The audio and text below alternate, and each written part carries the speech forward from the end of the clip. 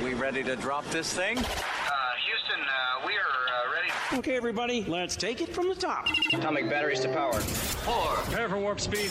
Turbines to speed. 3. Stand by transwarp drive. 2. Roger, ready to move out. On my mark. 1. Let's go.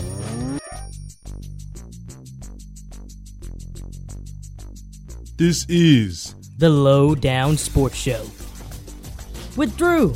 Yes, sir. And BJ. Let's get at it. And it starts now.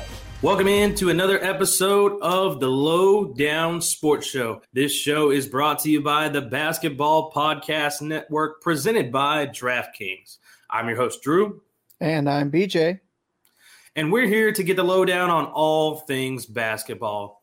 Today, we've got a chock full episode once again, NBA and WNBA on hand, and of course, some with it or quit it at the end. Yes, sir. Yes, sir. All right, let's get it going. We're going to kick things off this time with some Stephen Curry news. Stephen Curry recently broke the NBA career three-point record, passing Reggie Miller and Ray Allen. I'm going to back that up. Passing Ray Allen for the all-time record, knocking down his 2,974th career three-pointer. BJ, the greatness of Stephen Curry is just undeniable. And the fact that he beat it in so many less games than Ray Allen, I think is the most noteworthy thing about him breaking this record. You talk about, records, and I've seen a lot of takes recently, like what is the record, what is one record that will never be broken? And, first thing I think of is John Stockton's assist record. Yeah. And, at the pace that Stephen Curry's at right now, I think it can be one of those that just can't be broken. Yeah, I mean, I kind of agree with you there. And then I also think, well, the way that the NBA is these days with so many players prioritizing three-point shooting as opposed to, more mid-range or driving the paint kind of deal, the way the game is played, that you might see somebody break the record again. But, it doesn't feel like it was all that long ago that Ray Allen was passing Reggie Miller and he became the all-time three-point leader. It's crazy to think that was 10 years ago. Yeah, it really is crazy because it doesn't feel like it. Not at all. Just shows you how us old heads are getting older. All right.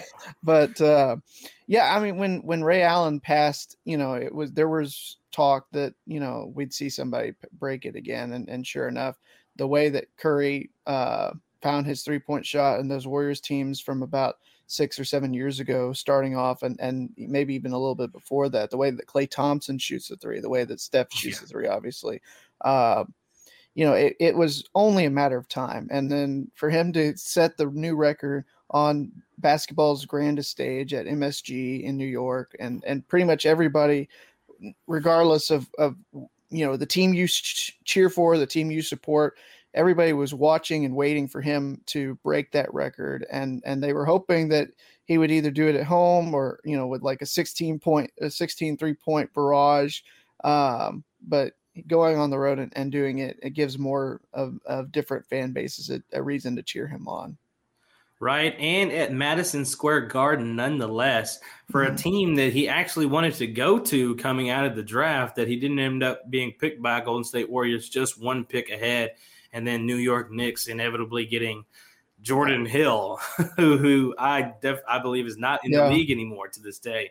So, it's just kind of, convenient how things come full circle. He's breaking records on the floor of the team that he was supposed to, or that he wanted to go to, and on basketball's grandest stage in Madison Square Garden. It really doesn't get any better than that. So my question is, how many more three-pointers does Johnny Flynn need to break his record now? Quite a few, God. Right?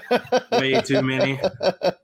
Just think about that for a second. The Minnesota Timberwolves could have had Steph Curry, and they went with Johnny Flynn, who at the time, he had done phenomenal things at Syracuse. That I always think back to that 6 overtime Big East tournament win over UConn for Johnny Flynn's heroics in that game. But man, Steph Curry, you could tell back in college when he was leading Davidson to the near Final Four when they came neck and neck with Kansas, that he was something special.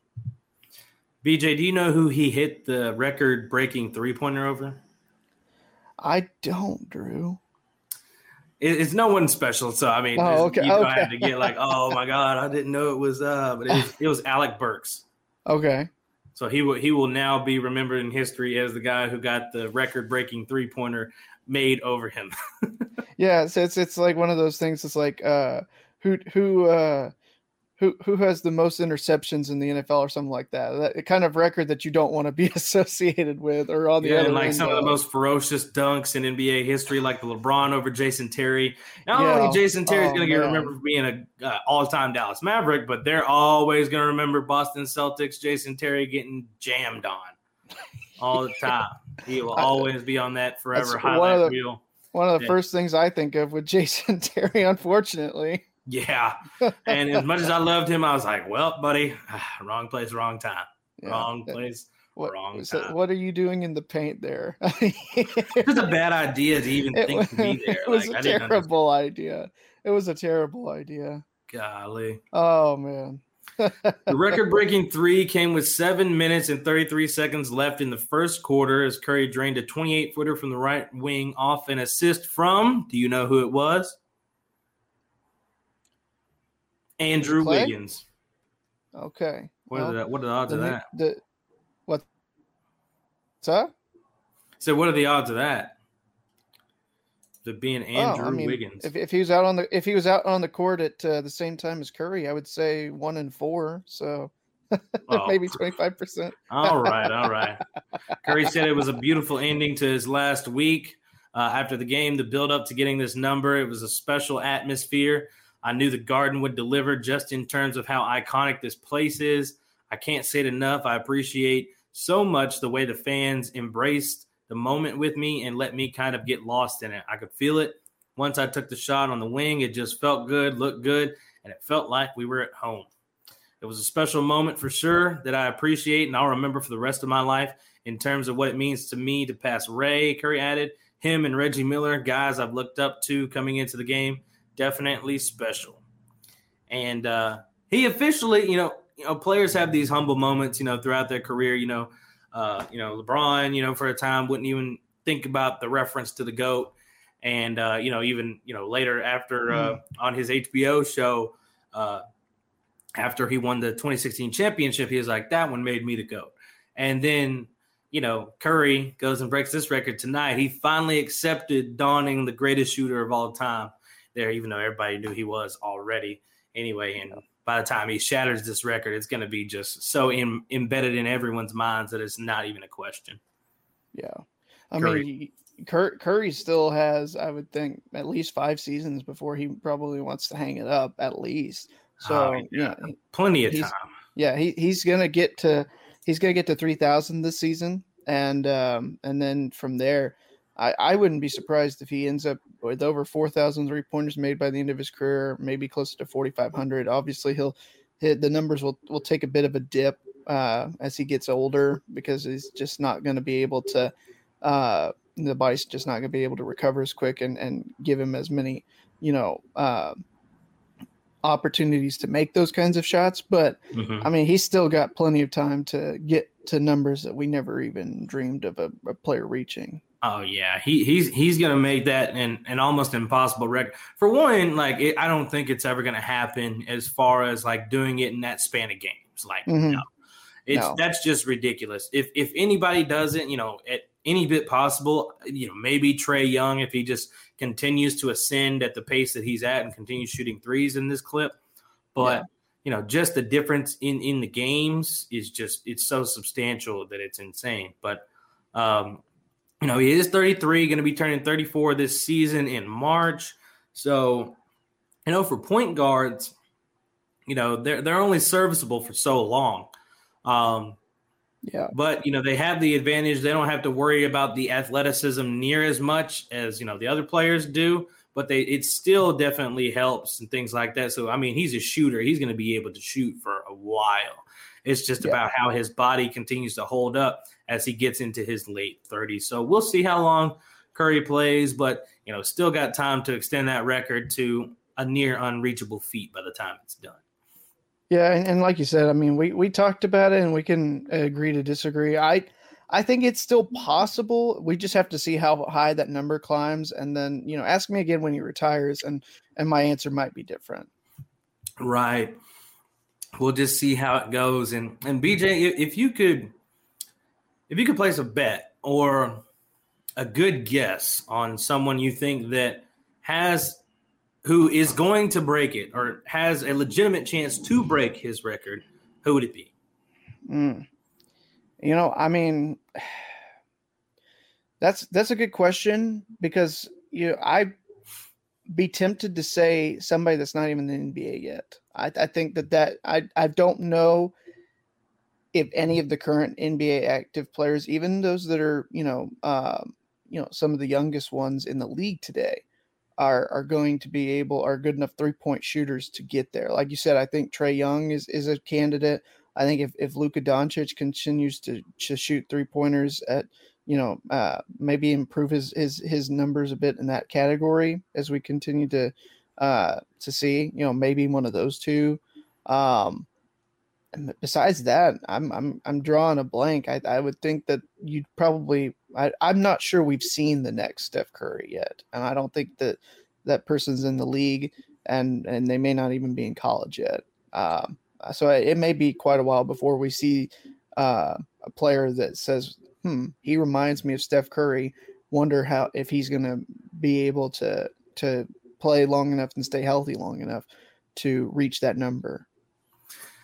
I don't know if there will ever be another Steph Curry, but I know there's a guy that is quite similar, and you just mentioned his name, and that's who I think is going to have a real chance to break the record. Maybe not in as many games or anything like that, but the type of player he is, it's pretty similar style, except for I think he's a better passer than Steph is, especially early on in his career. That's Trae Young. Yeah. And, if you could say his game looks similar to anybody, it's going to be Steph. So if he keeps shooting at the rate he does, he shoots it more efficient than Luka does. Luka shoots it a lot, but he's nowhere near as efficient as Trae nor Steph or anybody like that. If Klay had not gotten injured, then I would say definitely Klay Thompson has a serious chance. Yeah. And I think, maybe just depending on how much he continues to shoot it for the rest of his career that he's got, I think he can definitely end up in second, Klay, if not third. But, losing 2 years of basketball, just that's a lot of shots he did not get to hoist up. So that's really going to kill him as far as that race goes to be to try and, break the record or anything like that. But health permitting, I think it's Trae Young. Yeah, I think you're right. And another thing that you didn't mention about Trae, the way he was shooting at Oklahoma in his one season there, and hit his just pure range. Yeah. I mean, that is probably the closest to somebody in that we have, really. Ooh, well, now that I'm thinking about it, and I think he's already fifth, James Harden. James Harden might have a chance to creep up there. I don't know that he will break it, maybe necessarily, but he's right there. I believe he's in fifth all time in 3-pointers right now. I can look. I know LeBron is up there, but I mean he's not chasing anything like that. I believe Harden's fifth right now. So who knows? James Harden might be able to do something like that. Especially at the rate he shoots the 3 ball and, the efficiency he's shot it at in the past. So there's a chance right there with him because he's already so high up on that list. Yeah.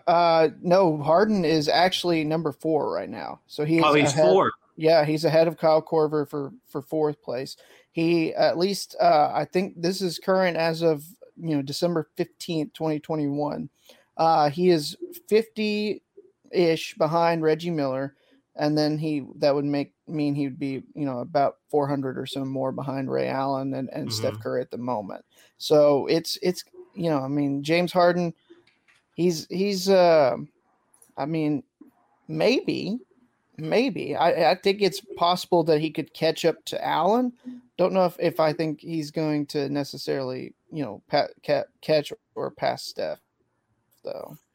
Right. And he's 1 year younger than Steph, I believe, but they came out in the same draft class. So it just remains to be seen. We'll see. He's got plenty of years left, health permitting as well. He doesn't shoot it near as efficient as Steph does, from 3-point range. Steph, I believe, is about 43% for his career. Harden just 36. So we'll see how it goes. But bigger news, BJ, on the other side of things, but remaining in the Western Conference side, is big bit of Dallas Mavericks news came out early today. It didn't find out until about middle of the day, afternoon on Wednesday. But big story from Tim McMahon about the rift between Luka Doncic and Rick Carlisle and the dissolution of their relationship. There's a lot to unpack within this story, BJ. Some things that we knew and some things that we did not know.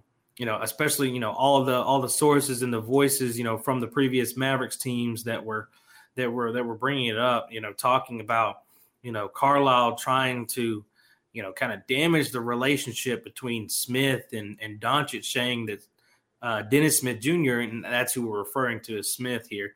DSJ, who was drafted just, the year before Luka Doncic was, and, they played a very brief stint together because of, some of the pieces that are in this story here, BJ. Apparently Rick Carlisle was a big part of the problem early on in how their kind of backcourt and duo began, because they started off, BJ, they were pretty much best friends. DSJ showed him around the city. He invited him into his social circle of close friends. They lived in the same apartment building. They spent hours playing video games together. They were tight. They were really good friends. Their little Mavs group of the players that they had. The young guys there. It was DSJ, Luka Doncic, and Dorian Finney-Smith. And I always saw the post of DSJ talking about the Smith brothers. Him and DSJ were really tight, and so were him and Luka. Just the fact of what's being unpacked here, it's just the fact that he was kind of making it seem like, or he was pitting these two essentially against each other, BJ. Like, what do you make of that as you've read this story from Tim McMahon, and does it make you look at Rick Carlisle any bit different? Well, I mean, yes, you kind of have to. The fact that, I don't understand that at all. Trying to pit two of your, lottery picks in back-to-back years against each other. I can understand where Carlisle's coming from and thinking that DSJ was not going to be, the guy to complement Luka. I read in the story that Carlisle wanted Donovan Mitchell, and we kind of have already seen that. Yes, that might have been a better draft pick. Of course, if ifs and buts were candy and nuts, well, we'd all have a Merry Christmas. But, that's for me at least. I remember when DSJ was drafted, and I thought that it was a good pick. I thought that he was going to be able to, complement Dirk and that team, and not necessarily get them to the point where they were a playoff, but it was clear the Mavericks were building, and Carlisle just, I, for whatever reason, didn't think that he was as good as he could have been. And, obviously he wanted somebody else.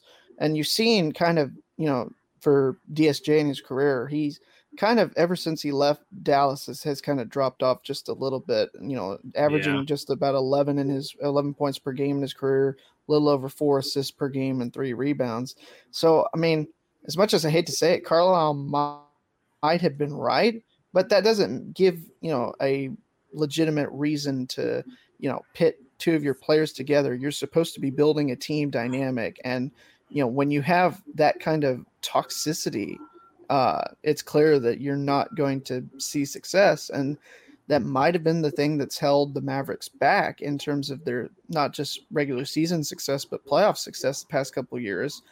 It may take them a little bit of time to get back to that, but you can clearly see that bringing in somebody new has done wonders. Even if it's not translating into wins or just yet, you can tell the chemistry is better. I agree with you, Beej. And, just the fact that, they were a new backcourt. They didn't even really get into half a season together, maybe that at most. And, the fact that they were planning to blow it up from the jump that's kind of toxic in itself. Let those players get so close just to split them apart, your young guys. And, you know how important relationships are, not just for, anybody in general, but, for players in the league, coming in young. Dirk veteran out there, and people are just trying to find their way. But there's a lot of issues within not only that situation, but within the Mavericks core through Rick Carlisle in general. Mm-hmm. We mentioned the fact that he was kind of pitting them against each other, and had determination to make Dennis Smith Jr. essentially miserable.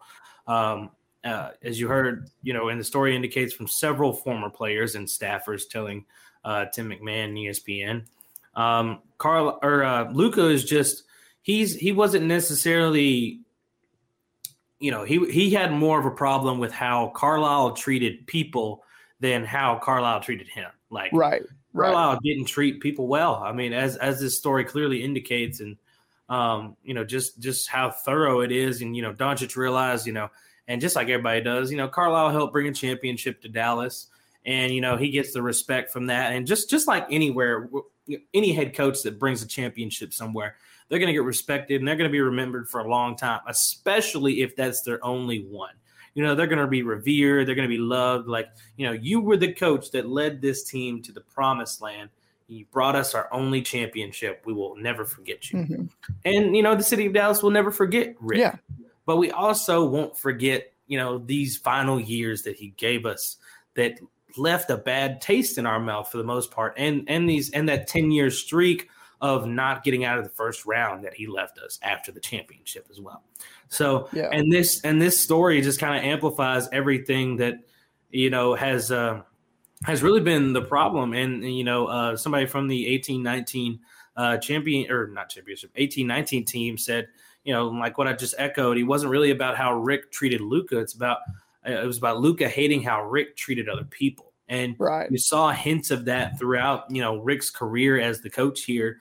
And you remember this, BJ, because this one point in the story you remember, because this happened on live TV when Salah Mejri fouled out quick with 2 technical fouls and got tossed from the game. It was very vocal, and the story came out immediately that Carlisle said, as he was leaving the court, "You've got 2 expletive points. Get the expletive out of here." Everybody remembers that. Yeah, when I read it, I was like, "Yo, I remember that," because that was like at the time, like it was funny, like just because like we didn't know any of this backstory or anything, or like we'd never seen like from our point of view Rick do anything like that. So it's just like, oh my gosh, like whoa, that's brutal. Salah's not the greatest. That's kind of harsh, but it's also a little bit funny. But now in hindsight, it's like, dang, like that just kind of. Makes us realize how on brand it truly was for Carlisle, not for us, because we didn't see it in the way that the team and the staff saw it. But, that was essentially nothing out of the norm. He ended up apologizing to Salah about it, but, the team didn't consider that behavior uncharacteristic at all. Well, yeah, not only that, like you said, and I think it was also mentioned here, like, in game 1 of the first round just this past season, Luka got into some early foul trouble and kind of blew up at Carlisle and wasn't happy that Carlisle wasn't going to let him play through foul trouble. And so Luka was just furious and, ultimately didn't even go to the bench. He went to the tunnel and was, resting against a wall. And then after the Clippers possession, he came back and sat on the bench and was doing some more jawing with Carlisle. Ultimately, Luka calmed down and was able to go back in. But I mean, it's just, that's not what you want to see it was kind of the writing on the wall when, your star and your coach aren't getting along, you're not going to, the star's not going anywhere. I mean, not, hopefully, unless they've got the choice to do so on their own, you're not wanting to ship them away, and you're hoping that you can salvage something before they get to that point where and they would want to leave and go to greener pastures, right? For lack of a better word. BJ, for the Mavericks, this is something I was talking about on a separate podcast. I might have actually mentioned it on here too, but just talking about how Jamal Mosley, a former assistant coach of the Dallas Mavericks, as you know, was especially close with the players on the team. That's because, Carlisle ended up giving Coach Mosley, who was popular with the players, increased responsibilities regarding the managing of player and coaching staff relationships because he was so bad at it and couldn't manage it and, build accurate and good relationships himself. So Mosley, he developed a close bond with Doncic as he took on the role.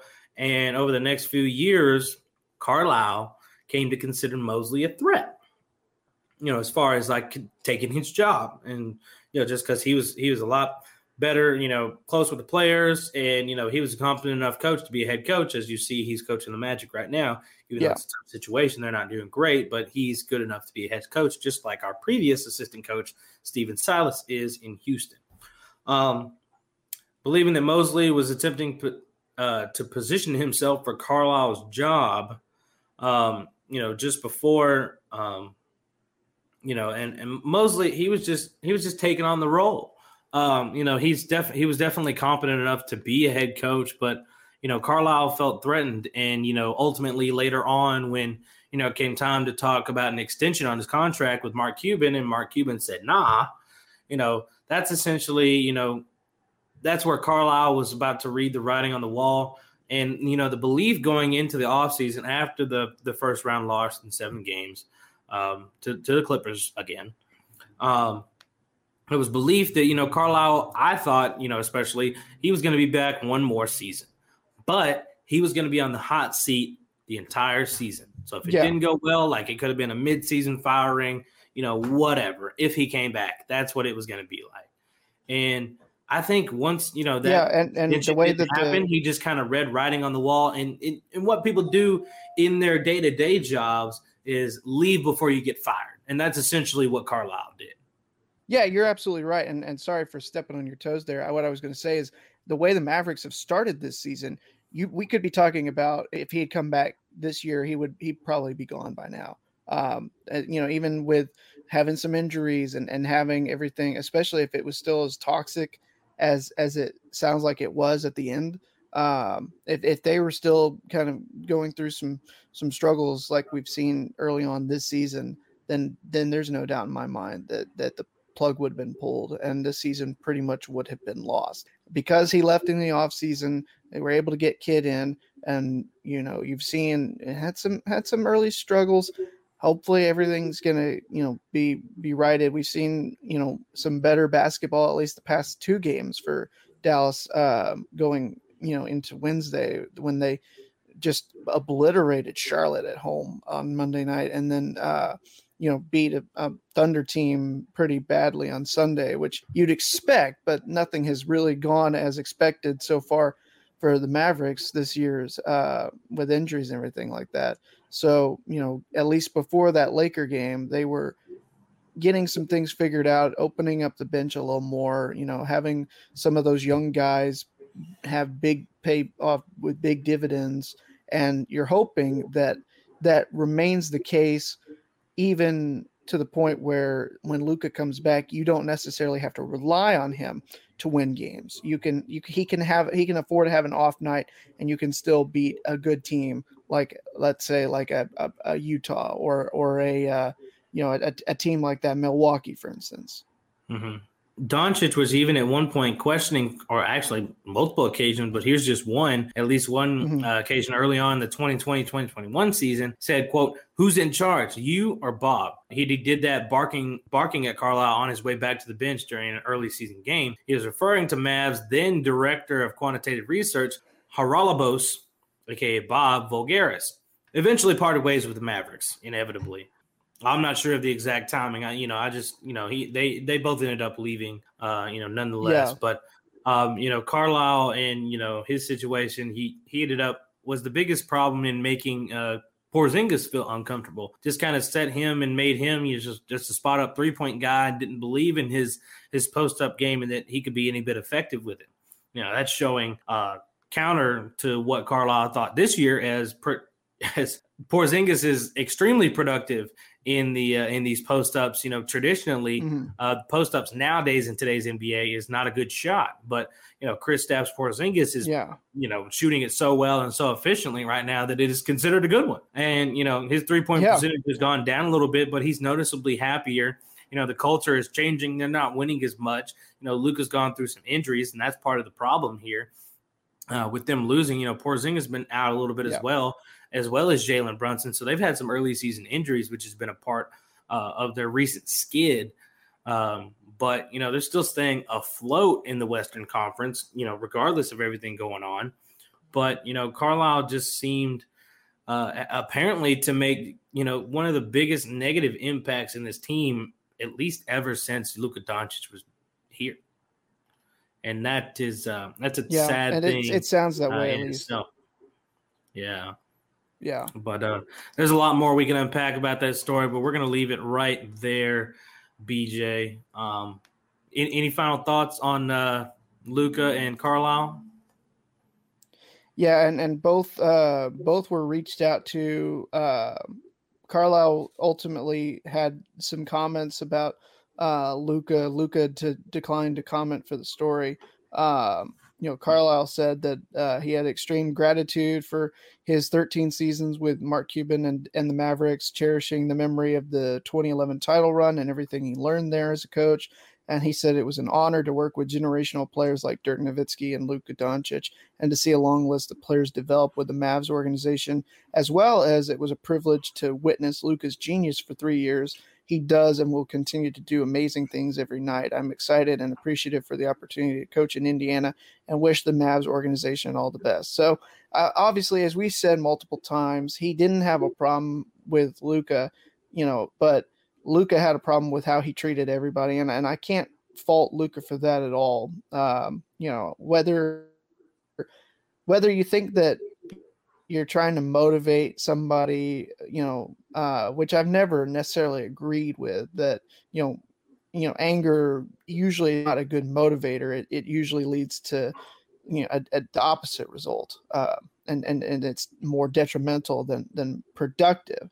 Carlisle is an old head who thinks that he, can motivate guys and can, if he gets a little mini competition going, that both players are going to be performing at the best that they can, and it's going to make the team better. And at the end of the day, it didn't work out that way. And so, I'm not upset that Carlisle's gone. We're always going to be appreciative of what he was able to do here, but it wasn't a good fit at the end. And like you said, it just kind of leaves you with a bad taste in your mouth. Yeah, it does. And, it was evident once he didn't endorse Jamal Mosley for the head coaching spot, once he parted, that he felt threatened. That was just an immediate outlier right there. Like, you're just showing your true colors that, you weren't the biggest fan of this guy all along, even though everyone else on this team was. BJ, you like some football? Oh, heck yeah, Drew. I love football. Well, football fans, I'm sure we all love an action-packed, high-scoring NFL game. But with the latest no-brainer from DraftKings Sportsbook, an official sports betting partner of the NFL, you'll be a winner once a single point is scored. New customers who bet just $1 on any team to score can win $100 in free bets. It's that simple. Yeah, Drew, and if sports books aren't available in your state just yet, you can still get in on the NFL action. That's right. Everyone can play for huge cash prizes all season long with DraftKings Daily Fantasy Sports Contests. DraftKings is giving all new customers a free shot at millions of dollars in total prizes with just their first deposit. Download the DraftKings Sportsbook app now. Use promo code TBPN. Bet $1 on any team to score and win $100 in free bets. If they score, you score. With promo code TBPN this week at DraftKings Sportsbook, an official sports betting partner of the NFL.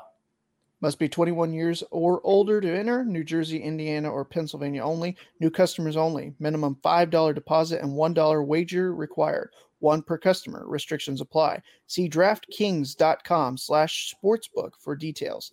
Gambling problem? Call 1-800-GAMBLER. That's 1-800-GAMBLER. All right, Drew, it's my favorite time of the episode. It's not time for With It or Quit It, although I do love that one as well. Drew, I think it's time because Sunday is the WNBA draft lottery for the 2022. Holy cow. Feels weird to say that. 2022 WNBA draft. So the lottery is going to be in between two games of women's college basketball on ESPN. That's, perfect, kind of in between show there. And it's really going to have 4 teams that are going to be competing for the top overall pick. You want to go through how this is going to work for me, Drew, just to make sure I understand completely? Yeah, we'll go through it. It's a decent bit to unpack, but I'll try and make it as brief as I can. 4 teams will vie for the number 1 overall pick: the Indiana Fever, the Atlanta Dream, the Washington Mystics, and the Dallas Wings. ESPN is going to broadcast a 30-minute draft lottery special between the games that you mentioned. WNBA head of league ops Bethany Donovan will reveal the results of the lottery during ESPN's coverage from Bristol, Connecticut, and present the draft lottery for the 10th consecutive year. So lottery odds are based on cumulative records. Of the most 2 recent regular seasons, 2020 and 2021. With a cumulative record of 12-42, the Fever will have the best chance to land the top pick in this year's draft. Because they had the worst record out of every team in the league the past 2 years. They got a 442 out of 1,000 chance and are guaranteed at least the 3rd pick. So a guaranteed top 3 pick, even if they don't get number 1, which Indiana has had top picks for some years now. They don't necessarily have them all anymore, but they've had a lot of top picks, but it hasn't translated to wins, BJ. Atlanta, which posted a combined record over 2 seasons of 15-39, will have 276 chances out of 1,000 to win the top pick. Washington, which registered a 2-year record of 21-33, has the 3rd most chances with 178. And Dallas has 104 chances after obtaining the 2022 first-round selection from the Los Angeles Sparks, who had a 27-27 record over the past 2 regular seasons in a trade this past April. Obviously, ball is going to be numbered from 1 to 14. You place in the lottery machine, and then you know how it goes, BJ. They crank the lever. Yep, crank the lever, and the selections will be made by the WNBA head of basketball ops. So, Dallas once again getting one of the top picks in the WNBA, and BJ, not only will they get a top 4 pick, they also have the number 6 pick in this draft. So once again, Dallas up there presented with a bevy of top picks, BJ, with really 2 scenarios at hand. And it's because, partially for one reason. They have 13 players signed for the next year. So there's only 12 roster spots. So they're going to have to make some tough decisions before and during, this draft process. Because they've already got the youngest team in the league. They've drafted, top picks year after year, the number 1 and 2 pick last year, the number 2 pick before that, and the number 5 pick before that. So, yeah. And, they made the playoffs this year after missing a couple of consecutive seasons. And, fans in Dallas are clamoring for a first-round victory. They haven't seen one as a franchise yet. And they now have 2 all-stars and a decent bit of young depth. That doesn't mean they need to draft more. it's time for them to make some serious trade moves and bring in another star to go along with Satu Sabali and Enrique Agunbowale. Mm-hmm. And, who knows what they're going to do? I don't even know yet, but when I know, I will let you know. Absolutely. But they have got to make what I would say needs to be a blockbuster move this offseason, BJ. I thought they should have made it last year when they had some bigger fish they could have gotten, like Natasha Howard in the offseason, who's now actually playing overseas with Enrique Agunbowale on Dynamo Kursk, if I said that right, overseas basketball. So, I mean, they're building chemistry. If they'd have been teammates, that chemistry would just be through the roof. But now she's in New York. So, that's really not feasible now unless, New York is willing to trade them away. But, who knows what's going to happen. They're already looking for a new head coach. So that's not their first priority. Yeah. The head coach is. But, BJ, it's puzzling because I really don't know if, the administration is going to make the right decision because they've had this opportunity to do some things different over the years instead of drafting, 1, 2, 5, and I think it was 7 or 8 last year. So many top picks. They ended up, moving one away. So they acquired Charlie Collier with the number 1 pick, Awak Kawir with the number 2 pick, and then Chelsea Dungy with the 5th pick. But man, you can't afford to get younger. This is a league where like you've only seen the youngest team in the league win the championship one time. This team has existed this league has existed for 25 years. And only one time did the youngest team win it. And it's not going to happen in today's WNBA. And it's not going to happen anytime soon. Like, yes, there's a lot of talent here, but it's not enough talent and veteran leadership to win a championship. So they've got to make some moves, some tough ones they've had to make tough cuts in training camp the past couple of years, but it's time to make the big trade that you need to make to put yourself in position to make a run in the playoffs, especially with this new format. The Dallas fans are going to get to see their team play if they're in the playoffs at least one time. That's a guarantee. There will be at least one playoff game in the city of Dallas or in Arlington, technically. But, this draft lottery, if they get the number 1 pick, that is going to be it's so valuable. Arguably it is a more valuable pick at number 1 than it was last year. Projections right now for, top 3, looking at Ryan Howard, Melissa Smith, Ashley Jones, I hope I didn't say her name right, Joens. And then, 4, Naz Hillman, and 5, Shakira Austin. That's just a current projection right now. There's still other players at the top, like Avina Westbrook from UConn, Nayara Sabali from Oregon. Dallas might be using that number 6 to grab, Sabali's sister and pair those two up in Dallas. Who knows? I'm fine, with 1 pick, like using the 6, but the top 4, you got to ship that and some players to get a big fish. I feel like you really have to do that, BJ. What do you think? And what are the odds that that the Indiana Fever finally come out of the slums and make a difference in the WNBA this year? Because they haven't had an above 500 season since Tamika Catchings retired in 2016. So say the question again, just make sure I understood that correctly. Just do you think no matter what pick it is, 1, 2, or 3 for the Fever, because they're guaranteed one of the top 3, will this be the pick that finally makes a difference for the team to pick, or the offseason, or whether Indiana Fever in themselves are finally going to have a decent season because they haven't had an above 500 year since Tamika retired in 2016? You got to hope so. I don't know if necessarily it's just one player is going to make that difference. Although if they do take Ryan Howard as we've talked about, I think that they would be getting the best player in this year's draft class.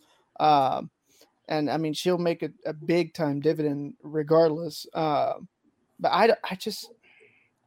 I want to say yes. I want to say that it'll, that she'll be able to help the team to have some success this year. I don't know. I don't think it's just one. They're just one player away. I think they might kind of need to look at a strategy like we talk about with Dallas, and maybe not necessarily trade the number one for that kind of playmaker, but I think you got to draft smart and maybe try. I don't know. I think you got to at least get Ryan Howard, get her talent in there, and maybe it's not this year, but next year is going to be the one that gets it done. Here are my predictions for how the balls are going to drop on Sunday and the order. And this is just not only me hoping for a favorable way to go, but I don't know. I got a weird feeling. So I think number one going to be the Dallas Wings. Going to end up getting the number one pick, and people are going to be like, "Oh my God, they better trade it." Blah blah blah. There they go. And second, I think is going to be the Washington Mystics, then the Indiana Fever, and then the Atlanta Dream. So we backtrack again. Dallas, Washington, Indiana, Atlanta. I think that's good. I mean, it'll be interesting to see how the we'll cut that out. Sorry about that. My mom just got home. Okay, so go over your order again for me real quick. Dallas Wings, Washington Mystics, Indiana Fever, Atlanta Dream. I think it's interesting. I don't know. I don't think the balls are going to bounce Dallas's way this time around. That's fair. I think it's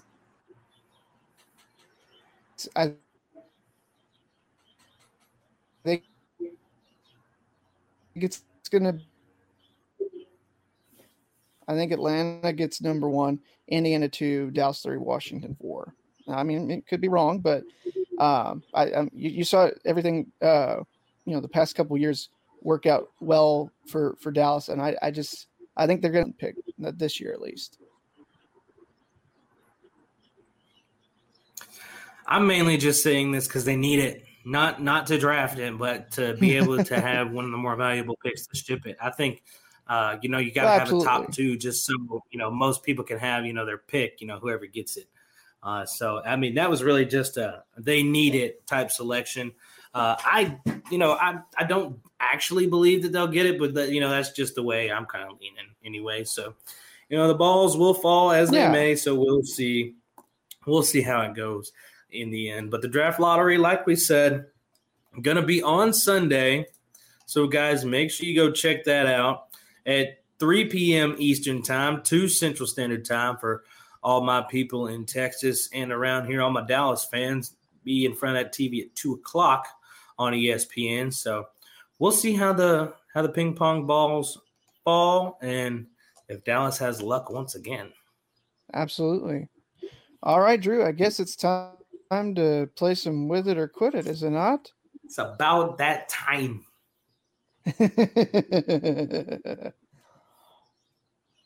Well, Drew, as we have been doing the month of December, I do have a special holiday-themed question for you, but I'm not going to tell you where it's going to pop up. So, okay. Without further ado, let's start. With it or quit it. Number 1, Drew. This is an NBA-themed question. Okay. Both Kyrie Irving and Damian Lillard will be on new teams before the end of this season. Are you with it, or are you going to quit it?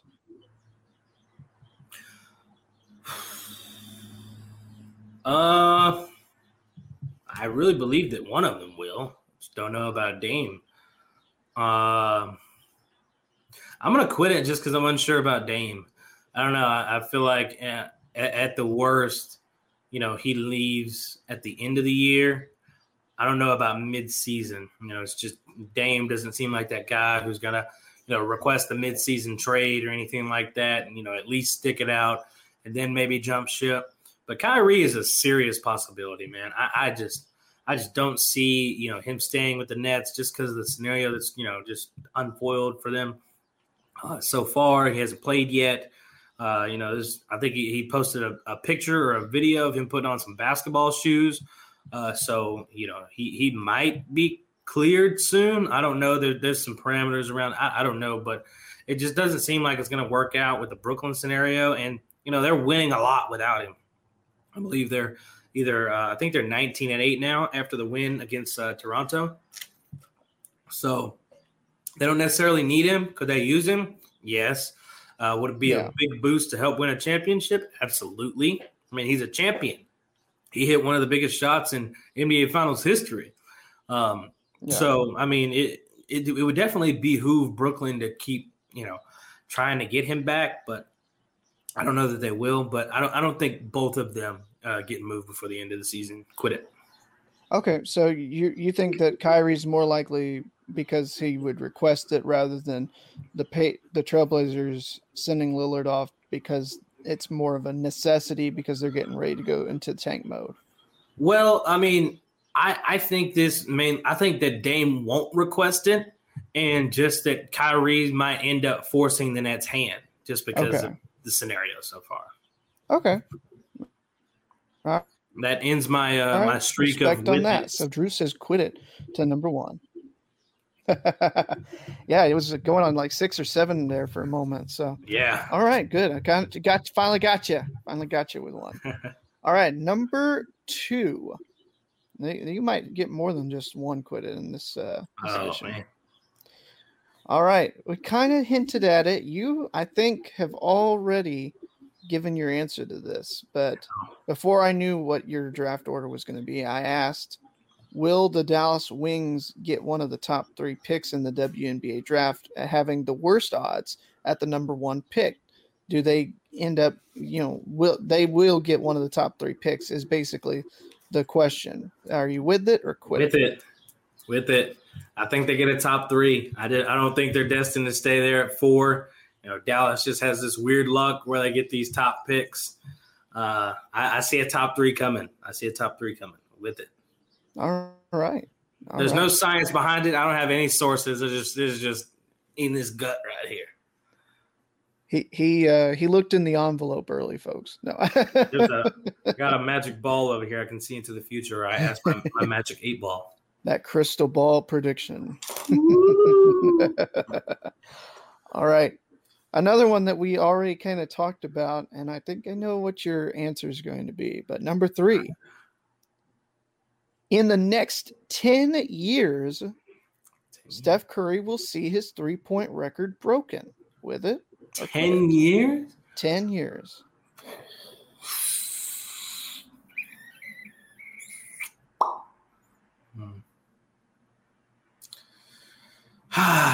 That's I don't know. It's just a healthy Trae Young could do it. I don't know, man.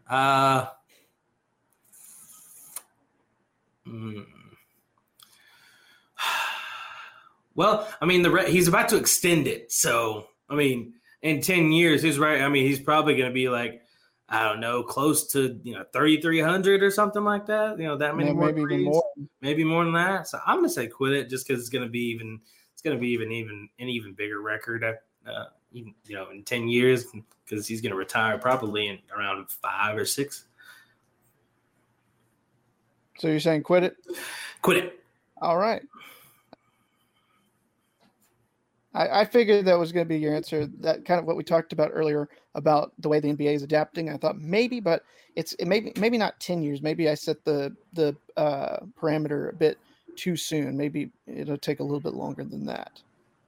I don't know. 10, like I thought about saying Trae, but I'm just so unsure about how his career is going to go. Just if he's going to be able to keep shooting at that clip or anything like that. So. I mean, in 10 years for Trae, I mean, that's what, 13 years in the league. That's, that would be where Steph is right now, his 13th year. I don't know, but I'm gonna take no. I'm gonna say quit it. Sounds good. All right. Yeah. I have to agree with you there. I think maybe if I'd given you more, you would have said it, but quit it number 2. All right. Yeah. Question number 4. The first name taken off in the WNBA draft board, the first name that will be going to whoever gets the number 1 overall pick will be NaLyssa Smith from Baylor instead of Ryan Howard. With it or quit it? With it. With it. Ooh. I think she's the best player Ooh. coming out of college basketball this year. Dynamic player. I mean, she's going to be able to be versatile for the team at 6'2". I mean, she does play the power forward, but I mean, still, I still think she's the best player coming out. And, it remains to be seen who's going to be better than her. It's just, there's a chance somebody could take, someone else just because it's exactly what they need. But I really think it's going to be NaLyssa Smith. Mm-hmm. Awesome. All right. With it. Look at that. We just got a clippable moment, I feel like. All right. And last but not least, number 5.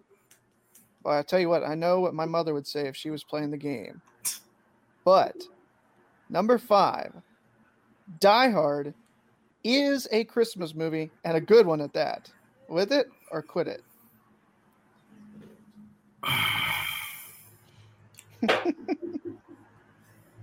Quit it. Quit it.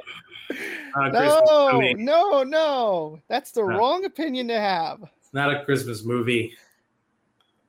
It's not. Let it go. Okay. How is it not? How is it not?